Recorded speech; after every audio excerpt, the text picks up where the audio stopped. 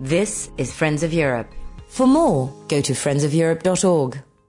Good morning, everybody, and a very warm welcome to this breakfast time meeting. Having said that, there's no breakfast, so I hope you had it before you left home and came this morning, but there is coffee. Let me, on behalf of Friends of Europe, say how glad I am to see such a large audience at this early hour, but I think the topic deserves your presence, and we'll certainly make the next hour as worthwhile for you as we can. I'm Jamie Shea, but I know most of you, and many of you know me, formerly of NATO, and now very happily senior fellow at Friends of Europe, working on the peace, security, defence programmes. Let me also welcome you to this Town Hall Europe, where you see Friends of Europe have now established a permanent sort of interactive meeting place. Some of you may have come just a couple of weeks back to the two inaugural evenings where you saw multi-screens and connections all around the world. This is the first time, I'm very pleased to say, that the Peace, Security, Defence Programme have been able to use this facility where in the future, I mean, we have our three speakers physically with us today, which is always, of course, a great solution. But in future, we can do many things on screens by a video conference as well. So that's the first thing. Secondly, let me say that today we are having the kick-off meeting of a new series that we've designed called Lessons from History. And this is not so much ancient history that we'll be looking at, but where there are some recent experiences that can illuminate current challenges and from which we can draw lessons as to how we can improve defence, security and peace as we go forward. And today, what we thought would be an excellent kick-off session for Lessons from History would be to look at recent UN peacekeeping experiences on the African continent, focusing notably on Rwanda and Liberia. Why this? Well, because as I'm sure all of you know very well, half of all of the peacekeeping operations in the world today are on the African continent. The great bulk of the UN peacekeepers are on the African continent in those missions. There are some very major ones, of course, going on, which have been going on for a long time in Congo, in South Sudan, and so on. Interesting experiences in hybrid operations with UN and African Union working together in Somalia. And those of you who follow the Friends of Europe security agenda know that we've had, for the last few years now, a particular focus on Africa because this is a continent which obviously, in all of its dimensions, is increasingly tied up with EU security in the future as well.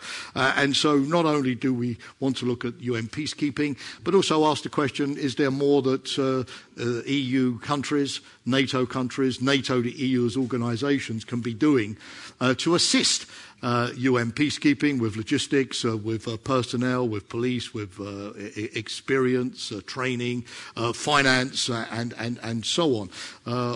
It's interesting that Africans are providing the bulk of the UN peacekeepers.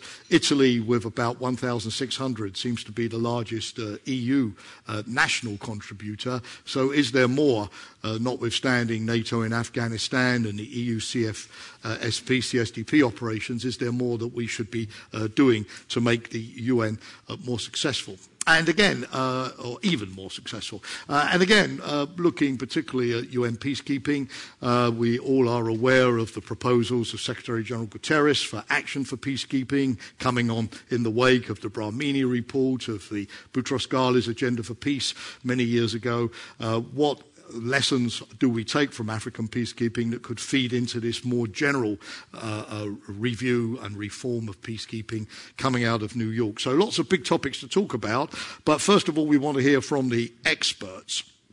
Oh, and by the way, just before I introduce the experts, my colleagues at Friends of Europe have very kindly produced this fact sheet, which gives you facts that many of you are familiar with already, but it's a useful recall of some of the recent UN peacekeeping operations and the change in participation and focus. And for those who are interested in women in peacekeeping and UN Security Council Resolution 1325, a useful look at just how represented women are today in those operations. So, Friends of Europe colleagues, thank you very much for producing this excellent fact sheet. But we have three absolutely ideal experts today. First, Alice Musabende, who is the Gates Scholar. Is that Bob Gates or Bill Gates? Presumably Bill, yeah. I think Bob would have had the interest but not the money, right? But Bill certainly has both the interest and the money. So the Gates Scholar in Politics and International Studies at the University of Cambridge. So Alice, thanks for making the journey over today to be with us. You're also notably a survivor of the Rwandan genocide in 1994. And so we look very much forward to your personal experiences as well as the lessons that you've drawn from that in terms of your work today. You're going to be followed by another very, very well-known, very notable expert on Rwanda, Linda Melvin. Linda is an investigative journalist. Many of you who follow this would have read her work in The Guardian and other newspapers over the years. She's a former consultant to the Military One trial at the International Criminal Tribunal for Rwanda, and she was just telling me that she now has an enormous Rwanda archive, which is so big that she's had to build a barn or use a barn next to her house on Exmoor to house all of those materials. And then in third place, but by no means least, Rory Keane. Rory, of course, doesn't really need an introduction here because all of you know him as the head of the UN Liaison Office for Peace and Security in Brussels. When I was at NATO, Rory, you were always a very good friend and colleague in coming out and briefing us on the UN issues and pursuing a stronger dialogue between NATO and the UN. And I'd like to, on record, thank you for all of that. It's good to know you're still here. And Rory will sort of give a more sort of New York strategic perspective on the regional issues that Alice and Linda will pick up. So I'm going to ask each of you in turn to give us your views over 5 or 6 minutes. I'll ask you a quick warm-up, the audience follow-up questions, but I promise to be brief. And the idea is we devote the maximum amount of our time today to questions and comments from the floor. So again, really great to see so many of you today. Great to have three good speakers. And Alice, will you kick us off, please?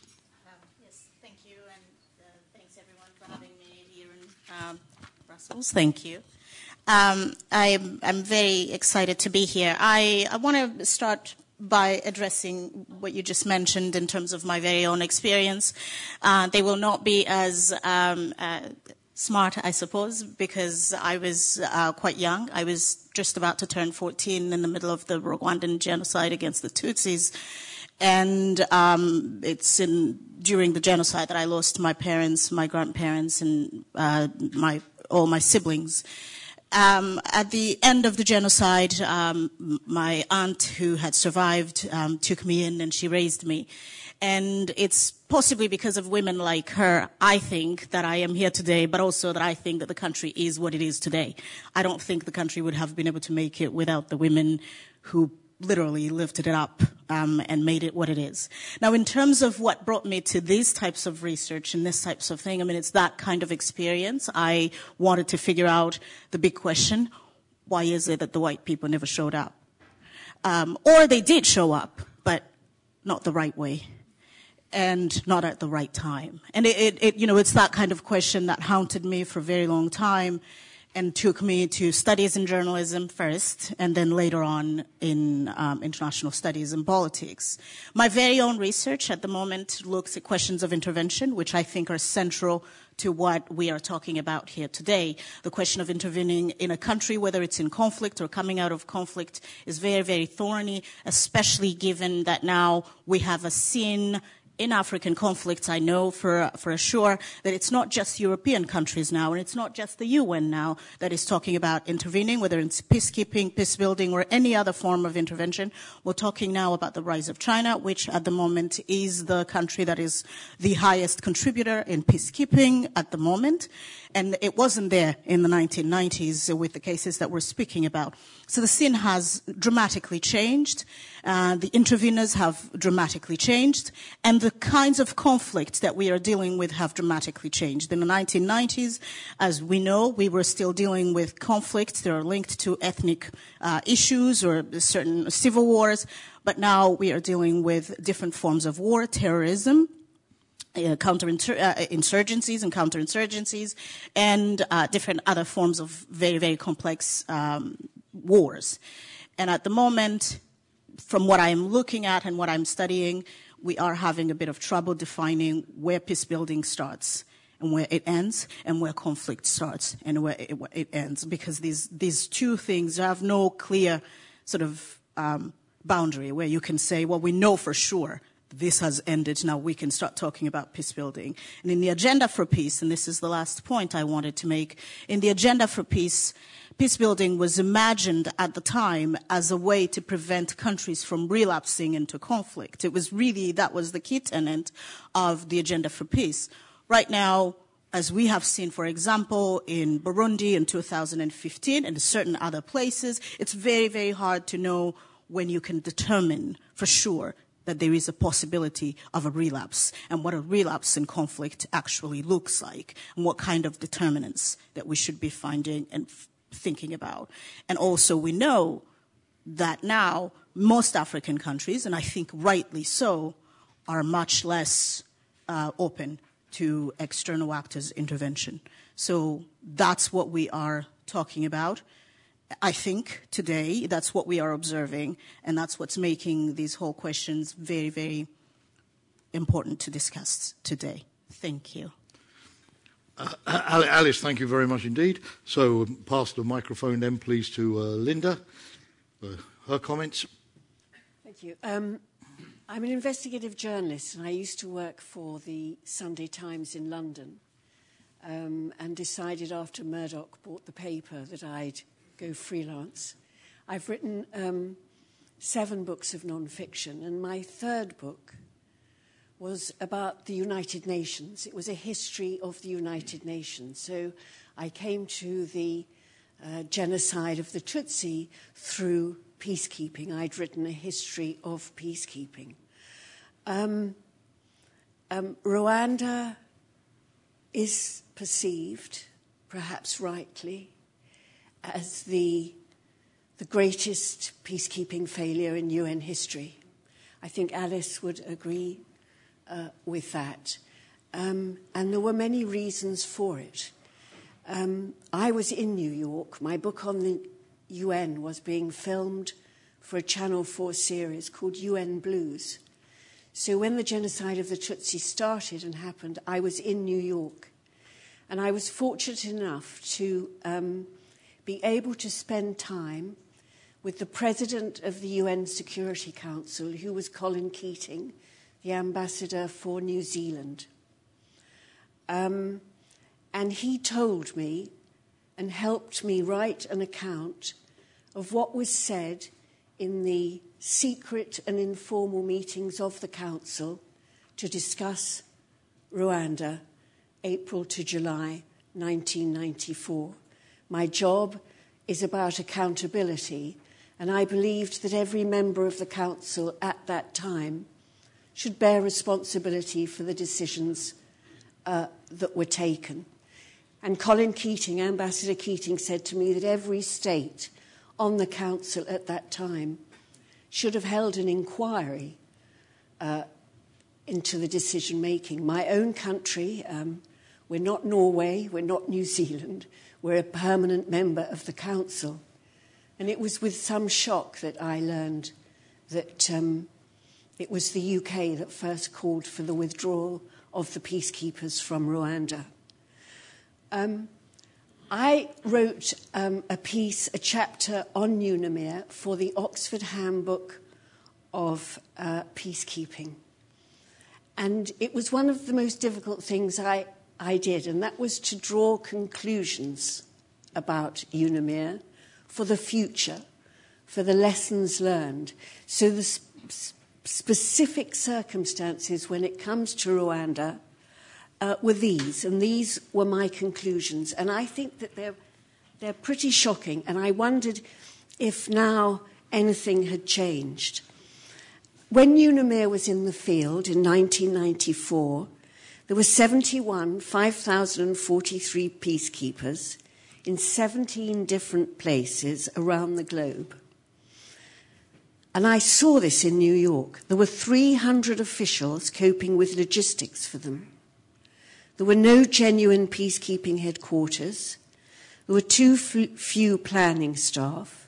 There was no timely intelligence, and this I knew directly, that no tragedy was ever warned to less benefit. In New York, there was no adequate command and control operation, and I think that is still true today.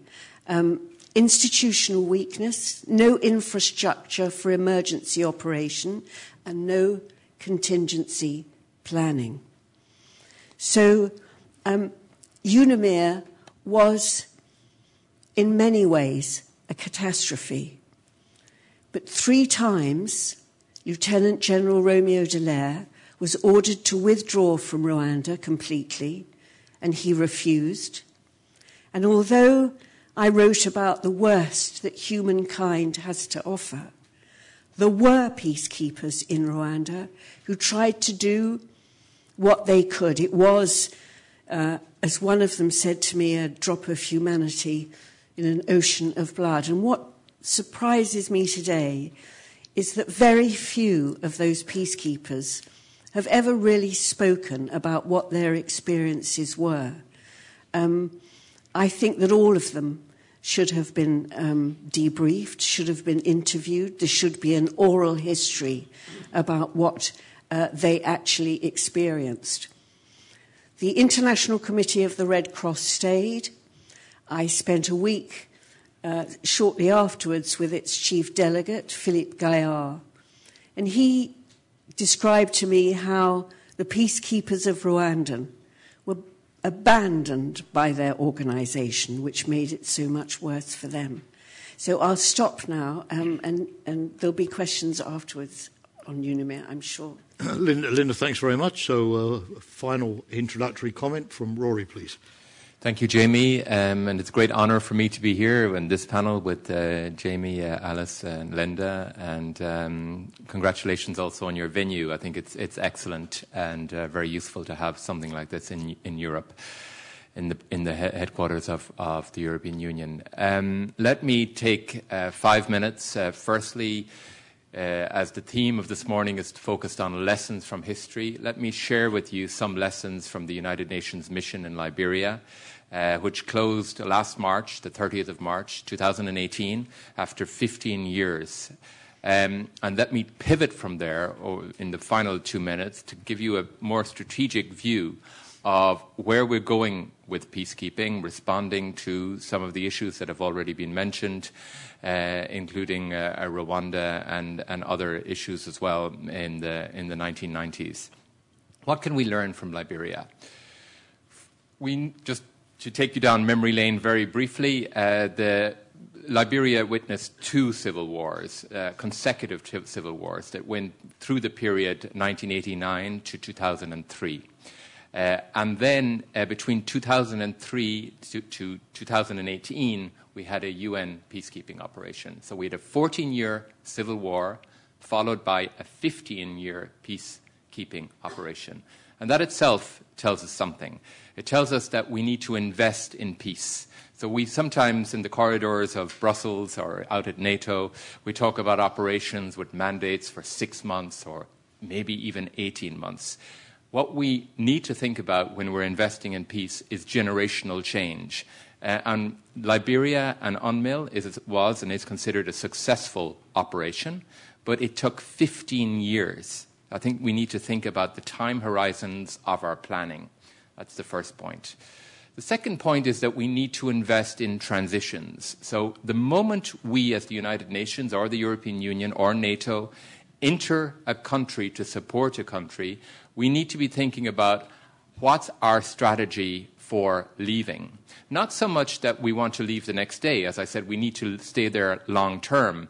But we also need to think that when we do leave, we need to leave the country in a better place. And as Alice said, we need to have a proper transition to peace building and consolidation of the process.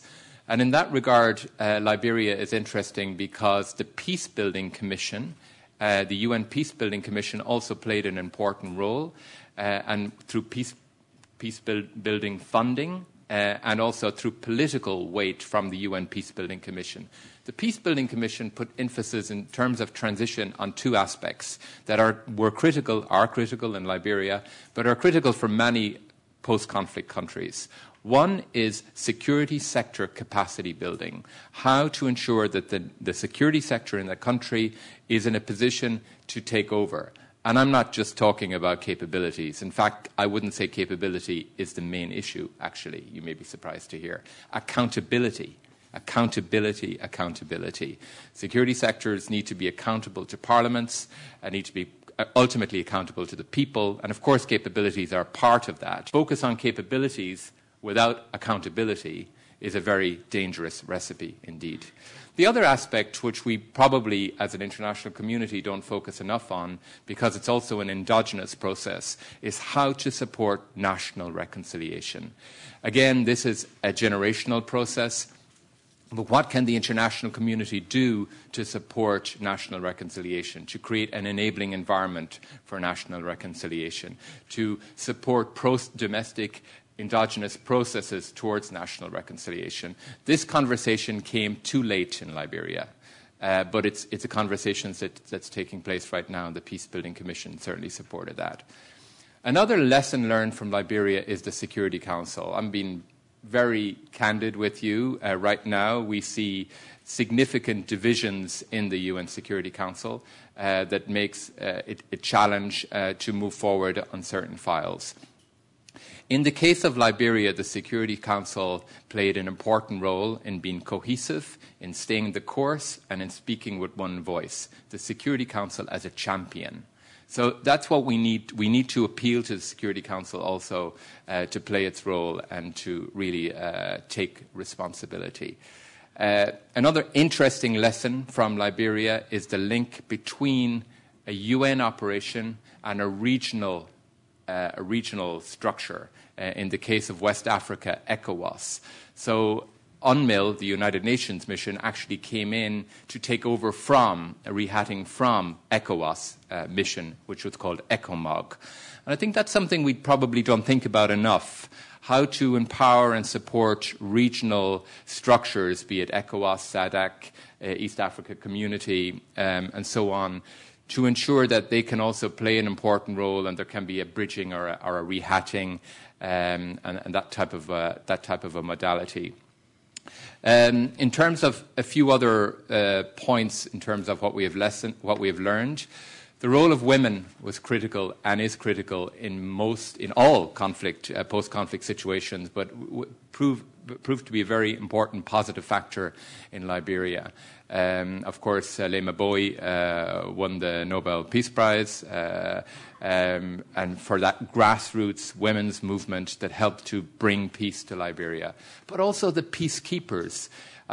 What was very interesting in Liberia is that India sent the first all-female formed police unit to Liberia. So this was a country where rape and gender violence had been a tool of the conflict, where many women had been victims of the conflict, where in total over 250,000 people lost their lives, and suddenly an all-female peacekeeping unit from India arrives in the country to protect the people. Very symbolic, showing women in an empowered fashion. And I think that is also something we should think about in terms of lessons learned. Maybe two final points in terms of lessons learned.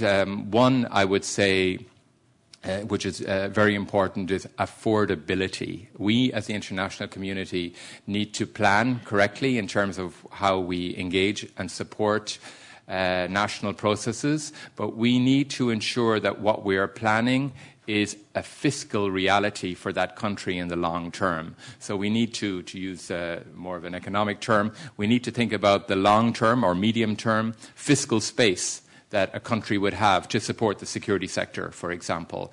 And we need to support a country to create a system that can work within that fiscal space, because otherwise we will have major sustainability challenges. My final point is on justice. What we've learned in Liberia, but in many other contexts as well, is that access to justice is critical. And we sometimes don't focus enough on access to justice because we get so focused on defense sector reform and other aspects.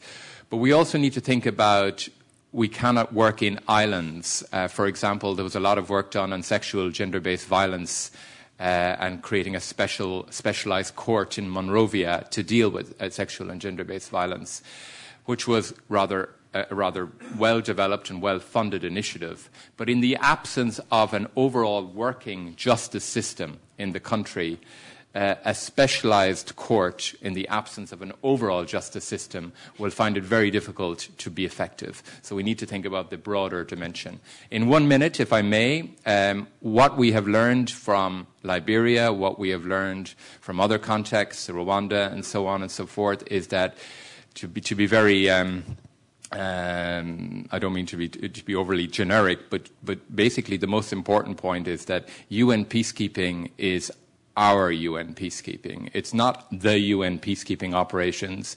It can only be effective if the entire world invests in it, if the 193 countries invest in it. And that's why the Secretary General has now established what's called Action for Peacekeeping, which is effectively an agenda which he announced last year, which, if you like, is a contract between the United Nations and the member states to say, this is our peacekeeping, and we need to make it effective. We succeed together or we fail together. And there are a couple of different aspects to Action for Peacekeeping that build on, I would say, the Agenda for Peace and the Brahimi report. I would say it focuses on three core pillars. One is people. How do we ensure that peacekeeping operations protect civilians? And in order to protect civilians, we need to start thinking about what capabilities do we need, what can European countries provide in terms of capabilities. So what do we need in order to protect civilians? That's the first aspect. The second really is political. Peacekeeping, peace operations, CSDP operations, NATO operations are instruments. They're instruments that can support a political process, but they cannot replace a political process. So we need to also think about what is the political plan, what is the political horizon, and what role then does a peace operation play in order to drive that political process forward, rather than thinking about it the other way around, that maybe we'll have a political process because we have a peace operation on the ground. And the third aspect, final aspect, which is very relevant to this town, it's partnerships. The Secretary General Guterres is very adamant that for peace operations to work in today's world, we need to really exercise Chapter 8 of the UN Charter, which relates to partnerships. So we need to work closely with the EU and with other actors, and we have to develop our partnership. And what we really need is, of course, good complementarity between operations, on one hand, CSDP operations, UN operations, and so on. We also need skill and know-how. Jamie in the past has been very helpful to the United Nations in sharing knowledge about counter-IED, because IED is a big threat that peacekeepers face in places like Mali. So learning from specialized actors like NATO on counter-IED and so on is also hugely important. And thirdly is for European countries to invest in peace operations through troops, capabilities, and political support. And I would also stress the political support. Thank you very much. Rory, thanks, and also Alice and Linda, thanks very much. Right, we come to question time, and I'll tell you what we're going to do, because obviously the clock is ticking. I'm going to ask a quick question, my own question to each of the panellists, but rather than ask them to answer my question immediately, I'm going to ask you simply to note them down, and then we'll take 2 questions at the same time from the audience. After that first round, directly to the audience for further rounds until we reach the end of the time. So, Alice, my question to you is that you said, interestingly, that you feel that the African countries are less open to external actors intervening. Does that mean that you see the solution maybe in giving the peacekeeping role primarily to the African Union? And is it able at the moment to play that role, notwithstanding obviously some successes in Somalia, but is it able to play the larger role? Linda, looking onwards from 1994 and the genocide, do you feel that the UN has been able to sort of atone, if that's the right word, because it's not so much the failure of the UN, it's the failure of all of us who make up the UN. We can't blame the UN for what happened, as you rightly said. But has the UN been able to atone by helping with the reconciliation and political development of the country, or has that been largely done by Kagame and the Rwandans themselves? And Rory, when you are here in town with the EU, and you mentioned the need for European countries to back the efforts, what kind of things in particular, from the EU perspective, are you looking for? Do you feel that the CSDP should focus more on Africa? And apart from those good Italians I mentioned, 1,600, do you feel that maybe the EU should reprioritise the UN away maybe from other things in the Middle East or wider on, so further afield? So those are the 3 things I had on my mind, but I want to go directly to the audience also to throw a couple of initial questions into the mix so that the panellists can give a first round of answers. Who would like to start? Okay, Andrew Budd. Microphone, Andrew, is coming your way. Thank you very much. My name's Andrew Budd. I come from NATO, former or colleague of Jamie Still, I guess. He's a former colleague. Lots of what you said has resonated with the work that's gone on in NATO in the last 20 years or so, I suppose, on the peacekeeping side that NATO has been involved in. And I've been part of the planning for this and witnessed many of the difficulties that have been spoken about on the partnership side. But the question I have is the partnership within the UN and the capacity of the UN to do the kind of planning that you were talking about. We've identified these lessons. Have we learnt them? Have we reformed within DPKO? And is there any closer association with the political side working together? Because unless those 2 can work together better, I just don't see us getting to the kind of planning that is needed for the solutions you're talking about. Andrew, thanks very much. So can we have one more, please, for this current round? Gentleman there, please. Simone Ceramicola, European Commission, DEFCO. You said very clear that the core problem is the political process. And peacekeeping, all the other actions and peacekeeping are instrumental, you said clearly. So I would like to focus on European Union role. And I would like your reaction and your feedback on 3 aspects. European Union needs more unity in the foreign policy and in the foreign projection. We need to rule the weapons trade, and we need to reinforce our capacity to promote mediation, to support internal mediation. You made, Mr. Oshie, reference to African Union, but for example, now we have a crisis that is open in Venezuela, and we can make a difference altogether in order to not always intervene or interfere, but to help promoting internal conditions for internal mediation, successful mediation. Thank you very much. Okay, thanks a lot. Thanks to first members of the audience to ask questions. So, Alice, pick up. When it comes to the questions, I mean, just pick up whichever elements you want to comment on. Yeah, I think I will address the question of African countries and how they're now reacting to external actors' interventions. I mean, there is no such a thing as a silver lining to a conflict or to a genocide. But if there is one thing that African countries learned in the wake of the Rwandan genocide against the Tutsis, the invasion of Somalia, and the wars of Liberia, Sierra Leone, and others in the 1990s, was that they had to change the ways that they had been dealing with conflicts.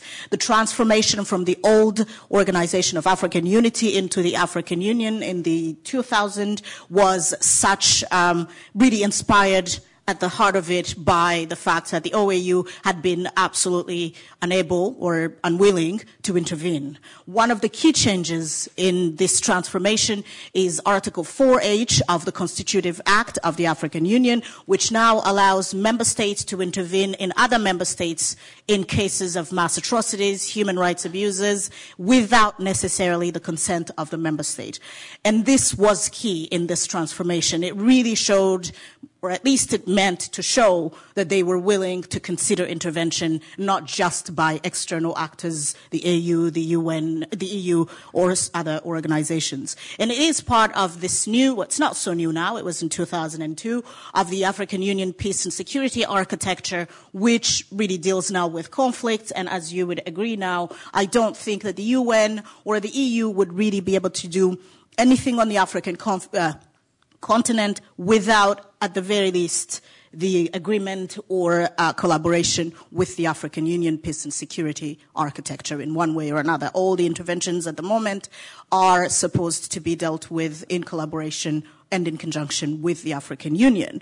Now, the African Union, as we will all know and agree, is also very under-resourced, very, very underdeveloped, and for that reason it still is quite highly dependent on mainly the EU funding and that sort of external funding. However, since 2017, President Paul Kagame of Rwanda has been leading great efforts, I think, to figure out how to fund some of the African Union's own activities.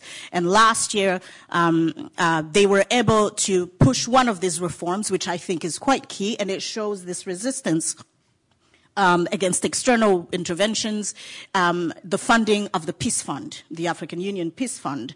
And he, in the report and the recommendations, Paul Kagame's report was pushing that member states do fund some of the required resources for this fund. So there has been, over the last 15 to 18 years, great work done in order for African states and African member states to own their very own interventions and peacekeeping interventions. However, the main problem we are talking here, and I don't think we should not see the big, big elephant in the room, is that European countries and other non-European countries continue to meddle in the affairs and internal affairs of African states. And that is at the heart of, at the core of the issues. We will, of course, talk about African countries. We will talk about their participation in peace building and peacekeeping. But the heart of these is that we still have very, very complex post-colonial relationships that are really not so post-colonial.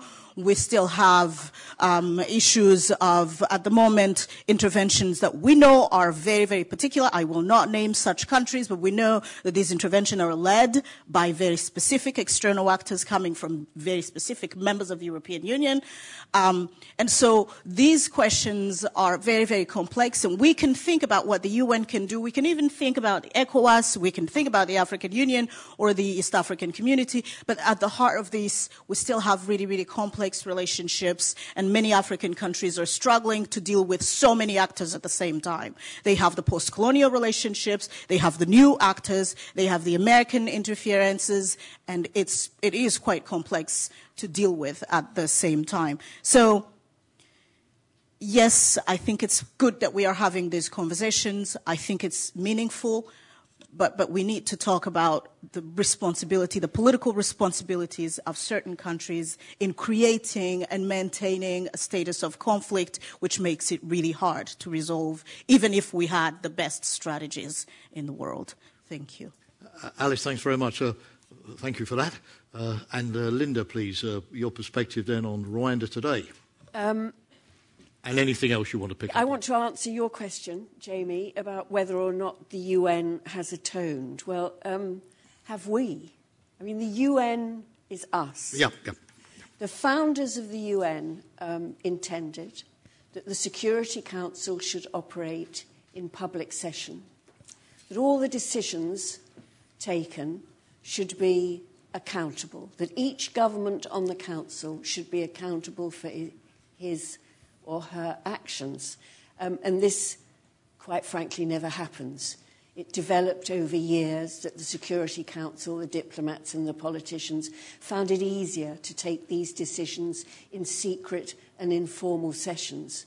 Unless I'd got hold of a contemporaneous account of what was said in the Council in these 3 months, we would not have known that, one, France sat silent when it knew intimately this country, and that the UK first called for the peacekeepers to be withdrawn when the Council was aware that a genocide of the Tutsi was underway.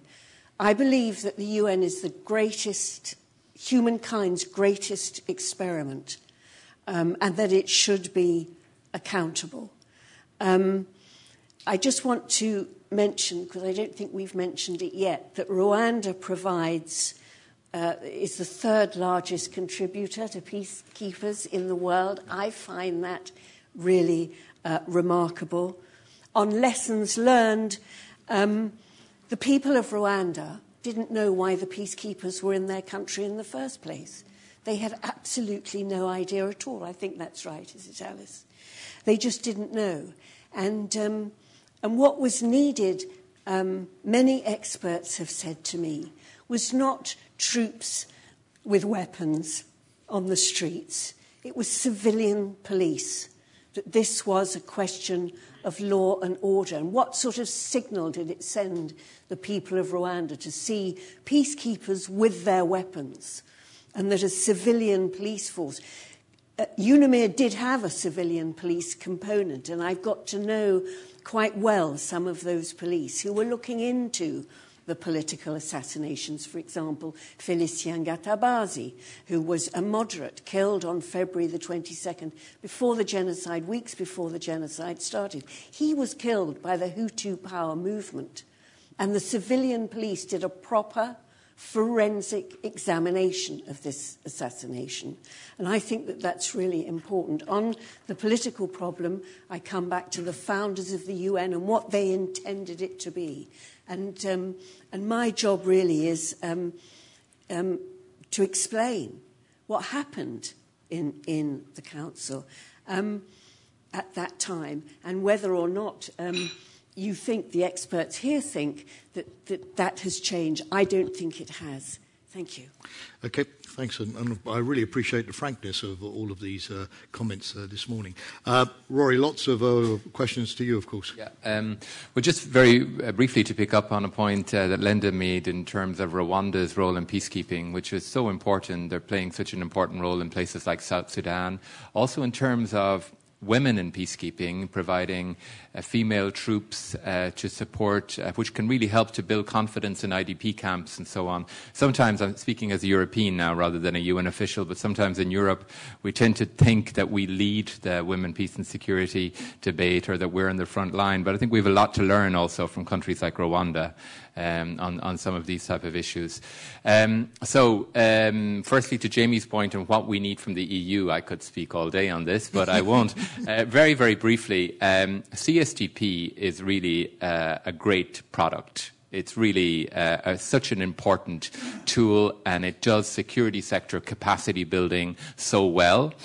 And this is really a natural complementarity with UN peace operations. So while a UN peace operation is stabilizing the ground, then an EU CSDP operation can help to build the security sector architecture and to support the government to do that in a given country. So yes, we would like to see more CSDP, and yes, we would like to see more ambition for CSDP.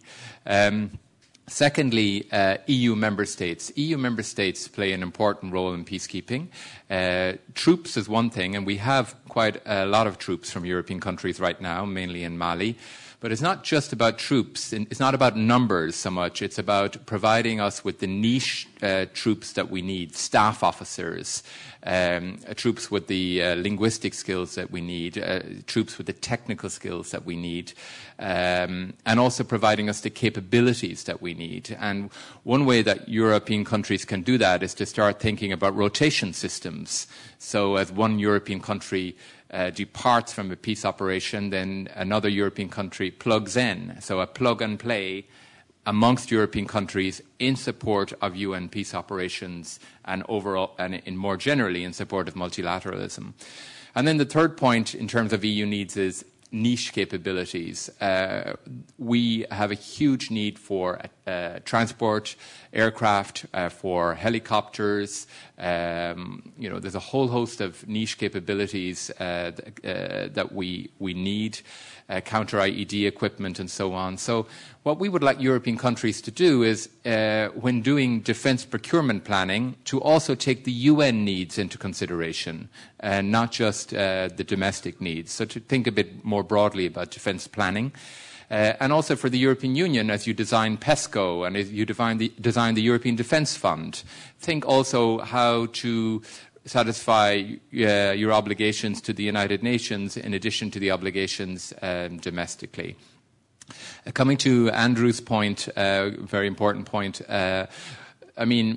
we have now just undergone a major UN reform to try and address just what you're saying. So, for example, peace building has now been integrated into the political. So now we have the UN Department of Political and Peace Building Affairs. In addition to that, we have now merged in the geographical level. At the geographical level, we have merged our peace operations teams with our political teams. This is all new reforms introduced by Secretary General Guterres. So that's now been integrated. So they're no longer working in different silos. So that's been very important. Thirdly, we have established an initiative called the Peacekeeping Capability Readiness System, so that we are linking our needs on the ground with the capabilities that member states are putting at our disposal and trying to better match that process. And fourthly, and finally, we're doing a lot more on pre-deployment training. Pre-deployment training is the responsibility of member states, but we're doing a lot more to support member states to ensure that pre-deployment training is up to standard. And then finally on Jeremy, I think's point, take your point on the need for EU unity. EU unity is good for the United Nations, so it really helps us. So a strong EU in that sense is very helpful. On weapons trade and so on, we have a UN sanctions committee and we have a UN sanctions regime. And of course, we want to see the UN sanctions regime respected globally. And then to your final point on, mediation and so on, we have visitors in New York just today, for example, working with the EU on conflict prevention and mediation. Secretary General Guterres' number one objective, bar none, is prevention. But it's a very easy word to say. But it's difficult to operationalize because it's difficult to get the political will to operationalize it. So we need to do much more on the prevention agenda, which means acting earlier, which means having better political analysis, and more agile and flexible instruments in our toolbox. That's certainly something we're working on. Thank you. Thanks a lot. Lots of information coming out. I've got time for three more, so gentlemen there and the two ladies at the back. Then we'll have to close it. But sir, microphone, Elena is bringing you the microphone. No, gentlemen in the front here. Elena, straight on. Yep, there you go. Thank you. Got it. Thank you. My name is Jean Munyapeta. I'm an aid consultant in Brussels. My question is about the prevention, because the UN, NATO and CSDP, what they're doing now, they intervene after the conflict, but the most important is prevention. Or in French we said, les mêmes causes produisent les mêmes effets. The same problem can have the same consequence. What happened in Rwanda, the genocide against Tutsi, it came because we had main issues. What those issues? Frustration, refugees, dictator from 30 years. And now, in most of the countries in Africa, we have the same problem. In Rwanda, we have Kagame, who is in place since more than 24 years. In Cameroon, more than 30 years. And most of countries have the same problem. We have a lot of refugees. We have a lot of inequality in poor in the country. And then, for those frustrations, we can have the same consequence now. What can do UN, CSDP, and NATO? What can do to prevent those conflicts before? Because to come after is important, of course, but it's not enough. Okay, that's a big question. Thanks very much. And then, as I said, there were two ladies at the back. So, first lady there, please, and then over the other side. And then we will have the final round. So, please. Thank you very much. I'm Joanna Apap from the European Parliament. Thank you very much to all speakers. Thank you, Jamie, for organizing this. Also, I have a question about Libya in this case and UN SMIL. In Libya, what lessons did we learn, therefore, for history which we are applying now in Libya? Basically, this is my main question. Libya, also there are echoes of criticisms of interference by foreign countries who do not understand enough the situation there on the ground, the militias, the interactions between tribes and all this. The political process is the key. Political stability is what we need. Above all, I think. I mean, the rest follows, but this is what we need first and foremost. Where are we? What are you doing about this? What lessons are you applying? Thank you. Thank you. Yes, that begs, of course, the question of should the UN be involved in even more operations in Africa and the degree of preparations to be ready for these new operations. Thanks for that question. And then, please, lady in the corner there. Thank you very much, Pascaline Gabory, pilot for DEV. Thank you very much for your very interesting presentations. I have a question, first of all, for the United Nations. You said, well, of course, it is internationally recognized, but we see that, for instance, in the Democratic Republic of Congo, the UN staff is often a target. So what are you doing also for the security? Are we reaching a limit to the peace intervention of the UN as an organization? And as you mentioned, in a transforming world, how do you see the future? My second question is, do we have enough solutions and instruments for conflict prevention? Because, of course, I hear that there are already instruments in place, but we see case by case that there are many failures. Syria, Venezuela, even Nicaragua. I mean, what is done, really, the European diplomacy is very shy. So what are the instruments in place? Thank you. So got some big questions to end on. I think just we'll, for the sake of a bit of interest and to spice it up, we'll go in reverse order this time. So Rory, you first, then Linda, and we'll give the final comment to Alice. Okay. Thank you, Jamie. So on the prevention, there was two questions on prevention, which I will take together and then come back to the Libya and DRC point. On prevention, the biggest challenge we have on prevention, and it relates to the instrument that we need also, is political will, political interest.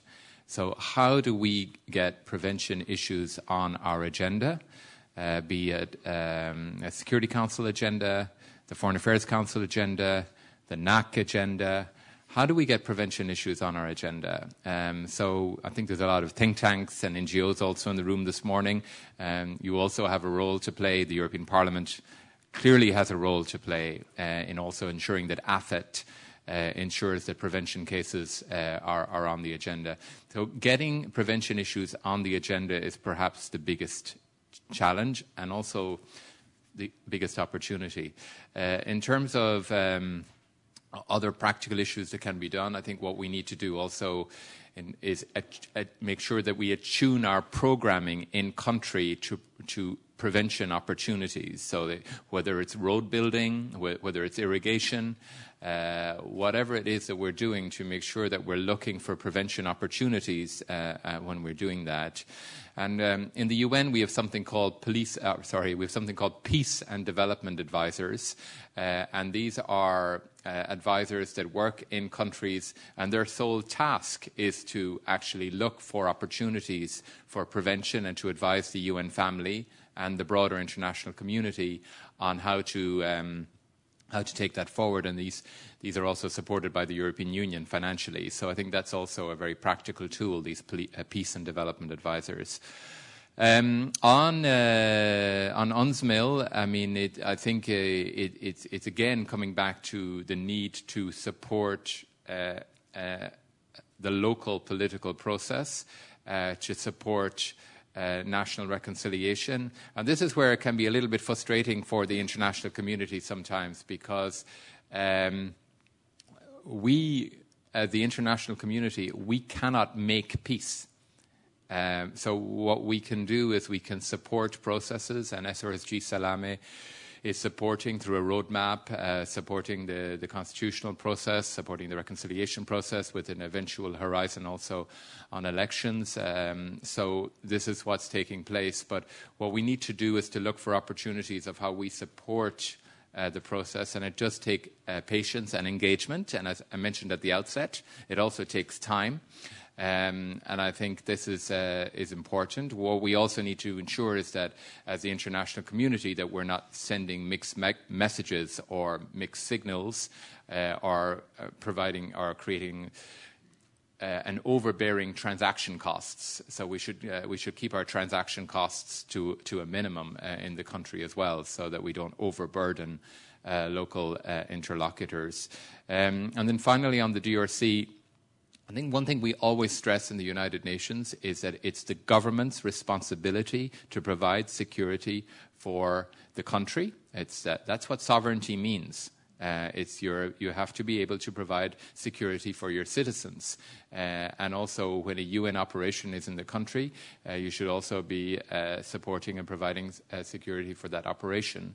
So I think that's an important point to make at the outset, the need for governments to provide. Don't talk about sovereignty.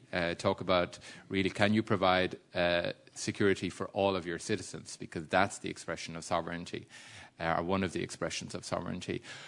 What we are doing in the UN in the DRC and elsewhere is trying to protect civilians. So that's our main objective, POC, the POC agenda, protection of civilians. But in order to protect civilians, we need the capabilities and the training and the troops that are necessary to protect civilians. I don't want to get overly technical, but there's a dialectic here between force protection and protection of civilians. If troops cannot protect themselves, force protection, then they will not be in a position to leave their barracks to protect civilians in a town or a village. So sometimes when I talk to people in Brussels, everybody is very happy to talk about protection of civilians, but nobody wants to talk about protection of the forces, protection of the troops. But if we want the troops to take that proactive action, we need also to ensure that they're protected, and we're going to need also the capabilities that's needed so that they can project the type of support that's needed to protect civilians. So I like to have that conversation about force protection and protection of civilians as part of the same conversation. Thank you. Rory, thanks very much. So Linda, please, some final thoughts. Refugees. I'd like to just pick up on that quickly, because this was in Rwanda. There were up to 1 million Tutsi refugees out of the country, and the Arusha Accords were painstakingly negotiated, and yet unrealistic. The Arusha Accords provided for a weapons-secure area in the whole country. You know, you could buy a grenade for $1 in the market, about Liberia, but the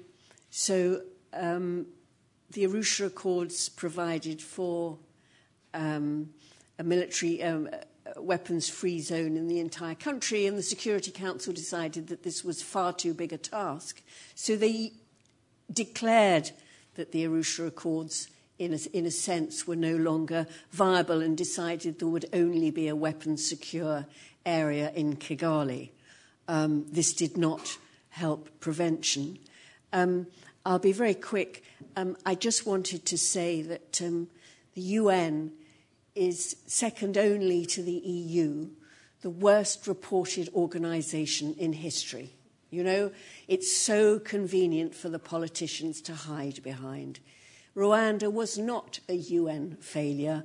It was our failure. And I'll get back to to my initial point, is that it's really important that every peacekeeping mission is properly reported. And I don't believe that they are. I think that we're so badly informed. It is humankind's greatest experiment, and it needs more commitment, and we should be fighting for that. Thank you. Thank you. I just wanted to say a couple of things, and I want to address the question on Libya. Libya was an interesting case because it did actually divide the African Union and the United Nations and the Security Council and obviously NATO. Mainly because the Africans in Addis had the feeling that they were not listened to as to what they were trying to do, when the Europeans and UN was trying to say that they're trying to protect Gaddafi. Now, the main problem with the Libyan intervention was that it was a hit-and-run intervention. It was a let's go in, let's bomb, and then who knows what's going to happen. And it has remained that. At the moment, there is no clear idea as to what the exact state is, who is the state of Libya, who runs the country, and from where.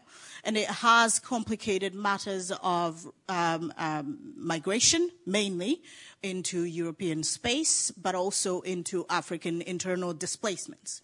And it has outspilled into other conflicts, Mali, Chad, and all Niger and all the other countries. And so it was a very, very terribly thought intervention. I think that from the European perspective, probably, and maybe even the UN, it was successful in terms of there was no men on the ground. There were no casualties in that sense, as in non-Libyan casualties, but it complicated a whole lot African politics ever since, and the question of the unity of African states and how they represent themselves at the UN and the group of African states who are non-permanent members of the Security Council. But the main issue is that it did not have any post-intervention plan. What was supposed to happen once Gaddafi was gone, once his son was gone, once his family was out, what was supposed to happen to the people. And the main issue right now is really who is protecting the people, who are the people. We don't even see them in the news anymore. We don't know what's going on with these people. We don't know who is looking after them. All we know is that the country is split, and that means even a great deal of ordeal for these people. On the question of the UN staff in different places, but mainly in the Democratic Republic of Congo, look, I hate to always say this, but in the UN, in a book that Peter Oven wrote many years ago, he wrote about not doing any harm. And this question of not doing any harm, do no harm in interventions and peacekeeping and peace building is very, very important.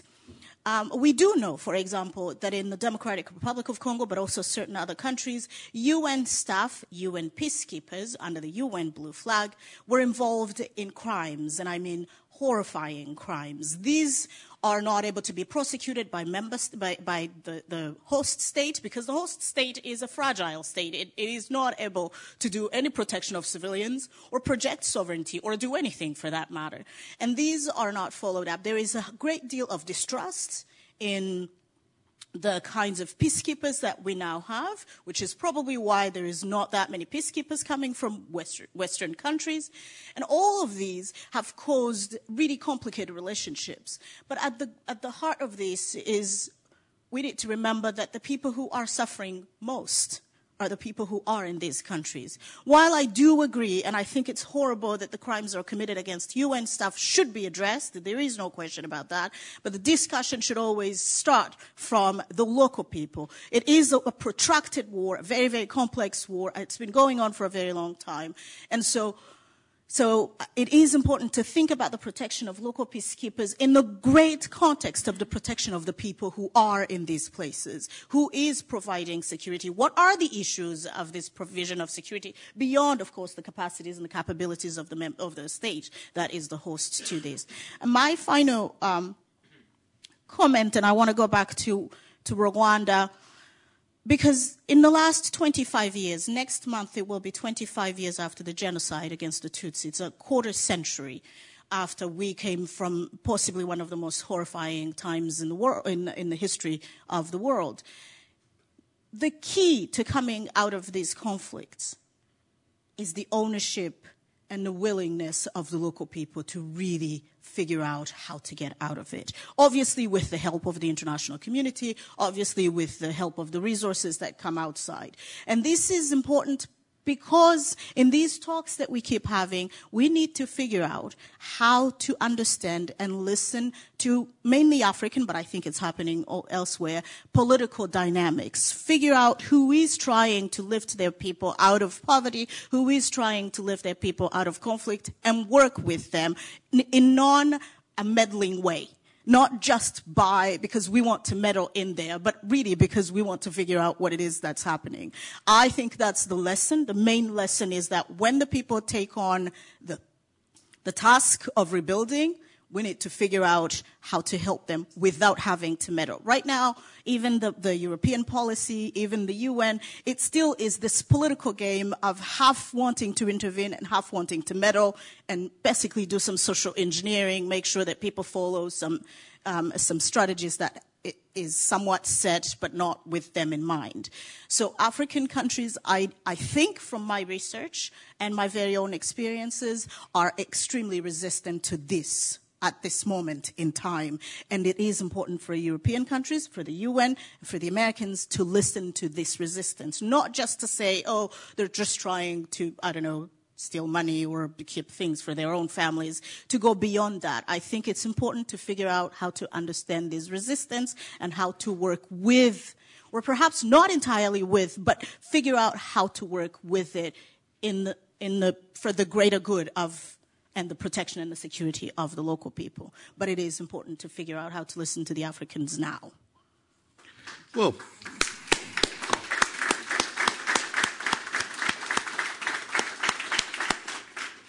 Alice, thank you. I think that's obviously a powerful and from-the-heart message to end on.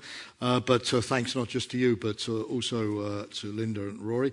We went a bit over time, but very few of you left, which I think shows that we all recognise in a room that this is a very, very important topic. We could have spent several days on it. A lot of big issues came out, but I think we did establish that there are some lessons from history, and that even within a 1 hour passionate, intense debate, you can throw a lot of light on a topic. My three takeaways very quickly are that there are successful examples of UN peacekeeping, so there are good practices, good examples that we can learn from. I won't reiterate all of them, but many of them came out. But certainly the idea of knowledge of the local situation, a long-term commitment, political process, capacity building, justice, all of those are important. So there are things that you can sort of take from one successful operation to make the next one more successful. We are not sort of condemned to failure, far from it. Secondly, we spoke a lot about prevention and partnerships. That's very, very key. It's difficult to do prevention, but if you get it right, it's vastly better than intervention.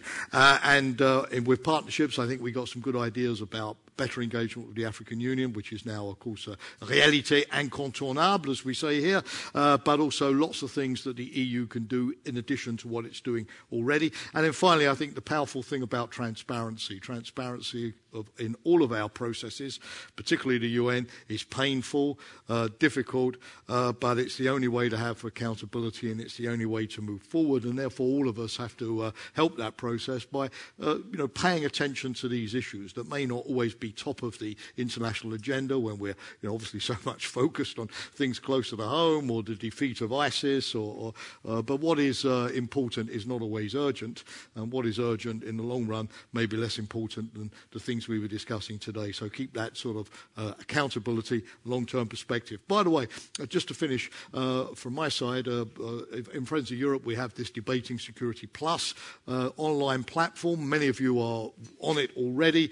Please, others who are interested, this is a way to continue these sort of discussions and allow you to record your views and hear from a lot of other experts. So we'll try to feature these particular issues more in Debating Security Plus as we go forward. Again, a great turnout today, great topic, 3 great speakers. I learned a lot. I'm sure you did as well. So again, a round of applause and then off to work.